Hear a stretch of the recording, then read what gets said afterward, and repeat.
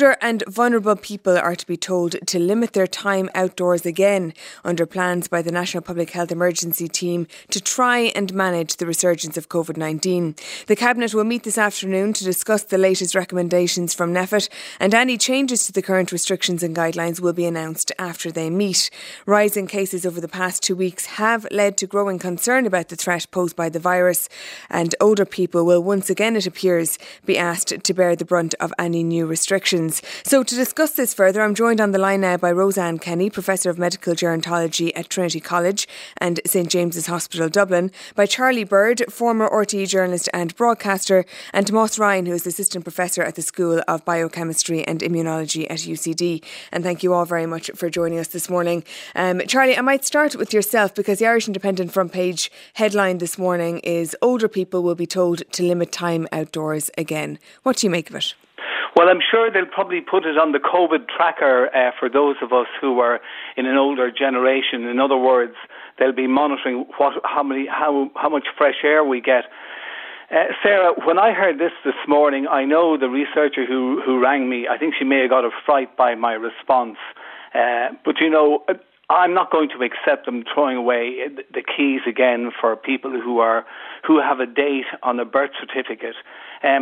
What I think what's going on at the moment is that they will distract from anything but the key issues which are actually really confronting the country. Today you're going to have a report about nursing homes. Over the weekend you had stories in the newspapers about the long waiting lists for people who haven't got an operation, who haven't got inside a hospital. This is a complete distraction. Why would you pick a date of 70 and go back to start using that? Can I give you just two examples? First of all, I followed to the letter everything that we were asked to do. I was asked to staycation, which I did. By the way, I gave up 2 seats on a Ryanair flight, which cost over €700. I went instead down to West Cork for 3 days. I stayed in a hotel where it was properly run. I walked out in the fresh air. I met nobody. Why should we be punished? Why should everybody be punished for this, when in a sense what should be tackled and should be dealt with are the real issues? And by the way, can I say one thing? I was listening to the Mary Wilson show last night, and I would ask every single one of your listeners to go back and listen. I think his name was Professor Jack Lambert, who is a consultant in infectious diseases at the Mater Hospital. Now, there was a person who spoke complete common sense on this issue. Okay, and I do understand what you're saying, Charlie, about the sense of this being a date or an age, 70, and why would they pick that? And I suspect that you're echoing the views and feelings of quite a lot of people, a lot of our listeners. But you do accept, do you not, that this isn't punishment? It's not NPHET sitting in a room thinking, how can we make a certain group of people feel bad?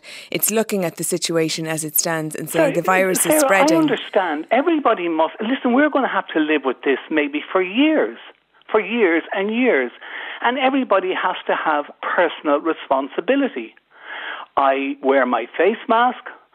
I took the COVID tracker, even though a couple of days after I took it, it practically ran my mobile phone down and went nearly burned. But I am doing everything they've asked me to do in terms... I go out. I'm sensible. I've got 5 grandkids. I don't want anything to happen to them. I don't want anything to happen to any of my neighbours or to anybody else. But that does not mean I should stay inside.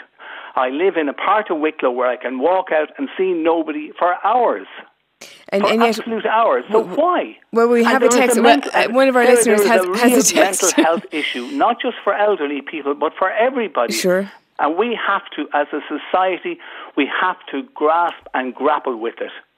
And it's all very well to talk about, we're going to throw away the key on 70-year-olds again. And I hate the word, absolutely hate the word cocooning. And I'm going to be Charlie, we have a text here sorry, just 1 second, Charlie. We have a text here, I think, that might give you... are giving the government an easy ride on this.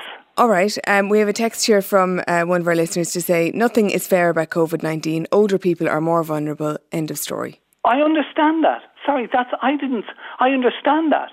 But I'm not going to spread it to anybody. I take complete responsibility for myself to make sure. I understand that. So will you follow the guidelines if that's what is to come out from the Cabinet? Are they saying we're not to move from outside our house for a number of hours every day? We don't have exactly the guidelines yet. It's a report, but it's to limit outside time. If you live in Allihees in West Cork, where there isn't another person maybe for 5 miles where your house is, sure, what do you do? I suppose to stay inside. Well, I don't have the answers for it, Charlie. We're just going on a report that's in the Irish Independent. No, I understand, this morning. but they were the questions before, because it's a blunt instrument. And we're going to if every couple of months that this, what I want to know from them is, why aren't they dealing with what's happening in the care homes, in the direct provision centres, in the meat factories? Okay, well, stay in the line if you don't mind. They've been asleep on the watch over that, and now they're able to deflect everything away from it by talking about 70-year-olds again, or people. I accept people, by the way, who are vulnerable. Of course, it's logical. Anybody who's got an underlying illness has to protect themselves. Sure. There's no question about that. Okay, well, stay on the line, Charlie, and we'll just see if other people think this recommendation, if it is accepted by the government, makes sense. As I said, we're also joined by Dr. Tomás Ryan, who is Associate Professor in the School of Biochemistry and Immunology at Trinity College Dublin. And Tomás, what do you make of this idea that people who are over 70 will be told once again to restrict their time outdoors? Is that a sensible recommendation given where we're at the moment in terms of the virus and its spread? Well, on the surface, it makes sense to protect vulnerable people. So it seems to be a cautious strategy. But the reality is, shielding doesn't work. And we know this from the past, and we know this from other countries. My feeling is we're losing control of the COVID-19 situation in Ireland. And the government have to be seen to be doing something. And this is doing something, but it's not going to be effective. And the thing about shielding is that it's spun as a euphemism, but what shielding really means is that it's lockdown for you, but not lockdown for me. Hear, hear. And it means that people are being put under restrictions that isolate them, that affect their mental health. And the crucial thing is that we know it doesn't work, because you can't really isolate people, and the virus still gets in. The nursing homes, the care homes are case in point. And then you have multi-generational families. And a lot of the people who need to be shielded, whether they're elderly or whether they're younger because they have diabetes or weight problems or other medical disorders, they rely on family members, they rely on carers, they rely on their communities, so they're still exposed to the virus. And if you look at countries that have dealt with COVID-19 very well, in Asia, like South Korea, like Taiwan and others, they had no policy of shielding. What they had was a comprehensive policy for the whole population based around test, trace, isolation, and of course masks and social distancing and hygiene. And where we are really falling down on, particularly in the last couple of days, is our test, trace, isolation system, which was never fast enough, which was never adequate, is now falling apart and is getting slower, even under this moderate degree of stress that the last 2 weeks have put it under, and it's going to get worse as schools open. Yeah, so I think this is we don't have a government representative on the programme, but I'd say they would dispute the fact that it's falling apart, but it has certainly got slower. It's gone from 3 days on average to 4 days on average, which is obviously too slow, Tomás, is it? Way too slow. Well, you need to go from presentation of experiencing first symptoms to tracing all contacts within 72 hours at most. If you're going to chase up pre-symptomatic and asymptomatic transmission, currently it's taking over 4 days on average to go from referral to tracing, and you have to add on the time it takes to speak to your GP after presenting symptoms. So yes, right. It's too slow. So I understand what you're saying, that shielding doesn't work in terms of suppressing the virus, but given where we are right now, and we're seeing, on average 50, 60 cases, 200 on one day at the weekend per day, is it the sensible and cautious and prudent and right approach from NPHET right now, until we get this back under control, to say to older people, stay at home until we get this back under control? No, however, it's older people may be advised to restrict their movements for their own health, but this is not going to take care of the situation for the population. Because if people who are not older are not regulating their behavior, then the virus will get to greater prevalence in younger people, which will eventually get to older people. So that solves nothing. Okay. I can't take issue with the other proposed measures of restricting social gatherings and so on. However, I think it's too little, too late. I think that we need a complete overhaul of our strategy. People need to understand what is our end goal. Are we going to live with this virus, or are we going to try and open up the economy by getting rid of the virus? And if we're going to live with the virus, what will that look like? Because living with the virus means living with restrictions, and we need to know what the ideal end goal is going to be and how are we going to move towards that. Okay, well, we also have Roseanne Kenny on the line, Professor of Medical Gerontology. And Roseanne, thank you for your patience this morning. We have a couple of texts in on this that I might put to yourself. One person agreeing with Charlie Bird, saying, I've seen many older people in my rural area in West Cork suffer from loneliness and despair and age overnight, says this person. And we have heard those views over the last couple of weeks and months on the show about the effects that these restrictions can have and are having on older people. So what do you think older people will be thinking, and what would be your concerns around it if they wake up and see that they're going to be told to limit their movements again? So I would be very concerned if people were if it was recommended that older persons limit movements again. And if we go back to the fundamental issue here, the virus attacks our immune system. The reason that some older people and others, as Dr. Ryan has said, those obese, diabetes, hypertension, are more vulnerable is that they don't have a robust enough immune capacity to respond to the virus and to reduce the severity of an infection. So that's the reason. One of the things that we can do ourselves, which are good for our immune system, is physical activity. And the other is exposure to UVB. Fresh air and sunlight are critical, vitamin D particularly. So when we're recommending things to boost the immune system, it's reduce your weight, take physical activity, particularly aerobic physical activity, and sunlight exposure. Furthermore, mental health issues, depression, loneliness, stress, significantly impact on inflammation and our immune system and attenuate our ability to respond to a viral insult.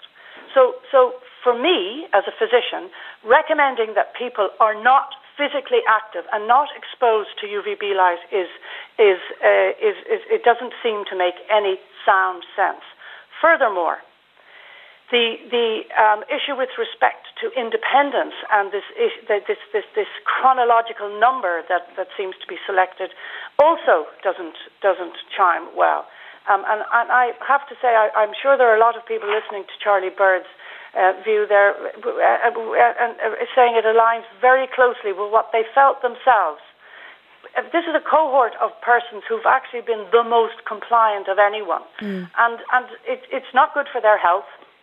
And I don't see how it's going to resolve things. The big resolution, I mean, we're going to have this for some period of time. How can we get testing and tracing as rapid as possible within the 72-hour framework? How can that be? That's what we should be focusing on, and all of the other social hygiene issues. I do understand that, Roseanne, and the other speakers have made that point as well, and I think a lot of people would agree with it. But I'm just wondering, for older listeners who are listening right now and who may be seeing this afternoon a recommendation from Cabinet that they do start to limit their movements again, would you be advising them to listen to that recommendation, or would you be advising them that perhaps that might have a counterproductive effect on their health, as you say? Have a counterproductive effect on their health. Now, what I would ask, and I hope the Cabinet, someone from Cabinet is listening to this discussion. Well, of course, they won't be on time. But anyway, what the ideal thing would be for in the immediate future that there are identified periods of time when vulnerable cohorts can actually access stores, shops, and go for walks. Decent periods of time that actually map with their daily routine, etc. That is one solution. I also would say that the last time, and hopefully now, this isn't mandatory. It's merely a recommendation. People should make their own choices. And as I said, this is a group who understand and have been incredibly compliant. And I hope that they listen to what's being said, but apply whatever the recommendations are to their own lifestyle and common sense. Yes, indeed. And we have a number of texts in on this, and I might put some of them to yourself, Charlie. One person agreeing with you, saying, "Good on you, Charlie Bird. Most older people are able to make up their own minds. It's not fair to lock anyone to their home. COVID has put everyone young and old under stress." Another person is wondering, are we heading to a two-tier country as the over 70s are locked up while the reckless partying continues? But then Eileen has also texted in along the same lines really of what Roseanne is saying there. She's saying, I am the same age as Charlie Bird. I choose the time to go out for my walks where crowds are at a minimum. I don't feel I'm being locked in. This is a recommendation that I choose to follow. Well, I agree with her, but that is her choice, and that's what it should be, personal responsibility. That is, for me, is the key to this. That lady is absolutely correct. If that's what she wants to do, I agree. I support her. But there are other 70-year-olds who can go out for a walk. I can walk outside my door and I can walk up to a place called the Devil's Glen. I won't see another person up there. It's a 10-kilometre walk. It'll take me maybe 2 hours. I won't see another person. Why should that be limited to me? Unfortunately, everybody doesn't have that facility in front of them. But what really is at the root of this for me, and I want to bring it back to it, is that we're taking away from what I believe is the real debate, what should be going on now. What happened in the nursing homes, what I call the feck-up of the nursing homes at the beginning. What happened in the direct provision centres, residential care centres, meat plants, and what may be about to happen in relation to the Leaving Cert, the real debates about the future.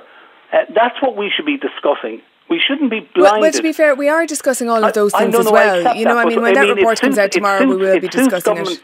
It suits government people to have that. That's what we're discussing this morning. It's and I go back to the point. I heard the Labour leader Alan Kelly at the weekend talking about, which is this huge build-up of hospital waiting lists, of mental health issues.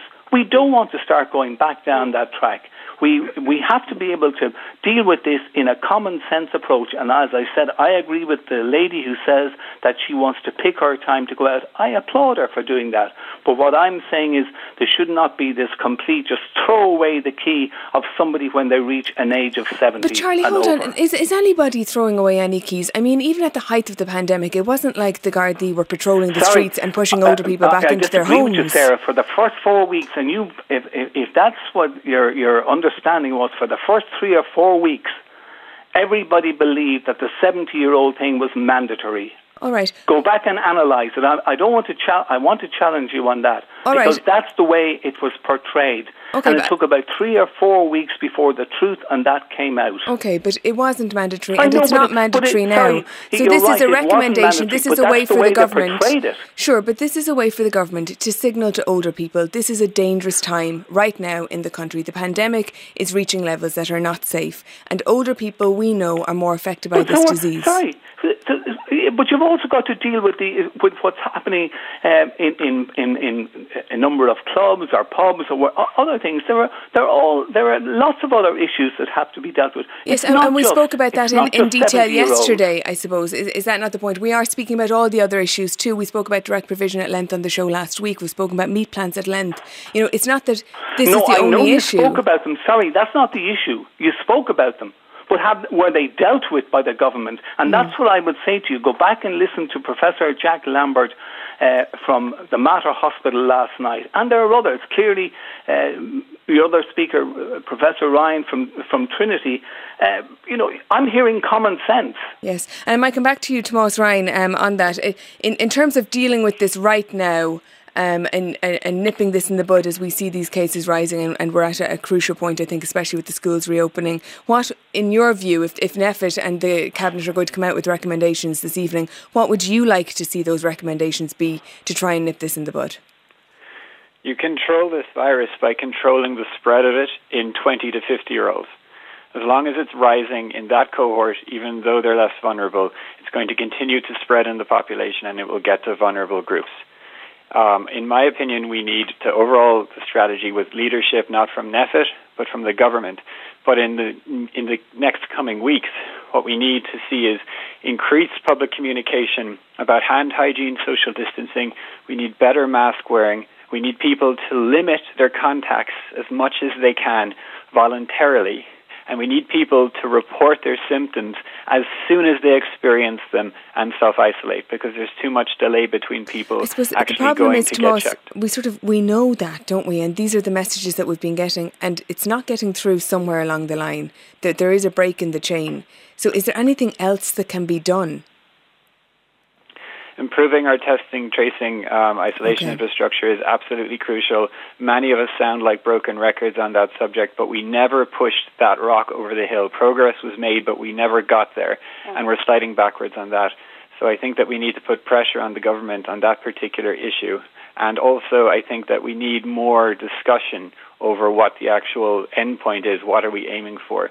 Because this is what living with the virus is, and it's not going very well. Okay, Charlie, I might just come back to yourself, because lots of people agreeing with you, a couple of people disagreeing with you too. I understand that. I just give you a couple of the texts. I think Charlie is taking too narrow an interpretation of the over-70s cocooning. It's about social distancing, not imprisonment. Another person says, with respect to Charlie, these measures are for his safety and for that of others. He shouldn't throw the baby out with the bathwater. That comes from Sinead in Sligo. I'm not throwing the baby out with the bathwater. I understand everything about social distancing, and I believe that I don't want to keep harping on the 70-year-olds. So I believe people in the older generation of people do understand the message and have been living with it and have been doing it properly. As I bring this back to my own neighbours. I have 6 or 7 people in the area where I live who are over 70, and I see them doing all the right things all of the time. And I do them myself. I do them right all the time because I understand. I do understand if one doesn't look after your own health, then you could give this. I could pass it on to my grandkids. I could pass it on to my friends, and I'm not going to do that. We take personal responsibility, but I come back to this. 70-year-olds or a date on a birth certificate should not be the easy target, and I just applaud the last 2 speakers for the things they've said, and I do wish that the government actually woke up to it. All right. Well, thank you all so much for joining us this morning. That's Roseanne Kenny, Professor of Medical Gerontology at Trinity College Dublin, Charlie Bird, former RT journalist and broadcaster, and also Tomás Ryan, Assistant Professor at the School of Biochemistry and Immunology in UCD. We'll be back after this. Today with Sarah McInerney on RTE Radio 1.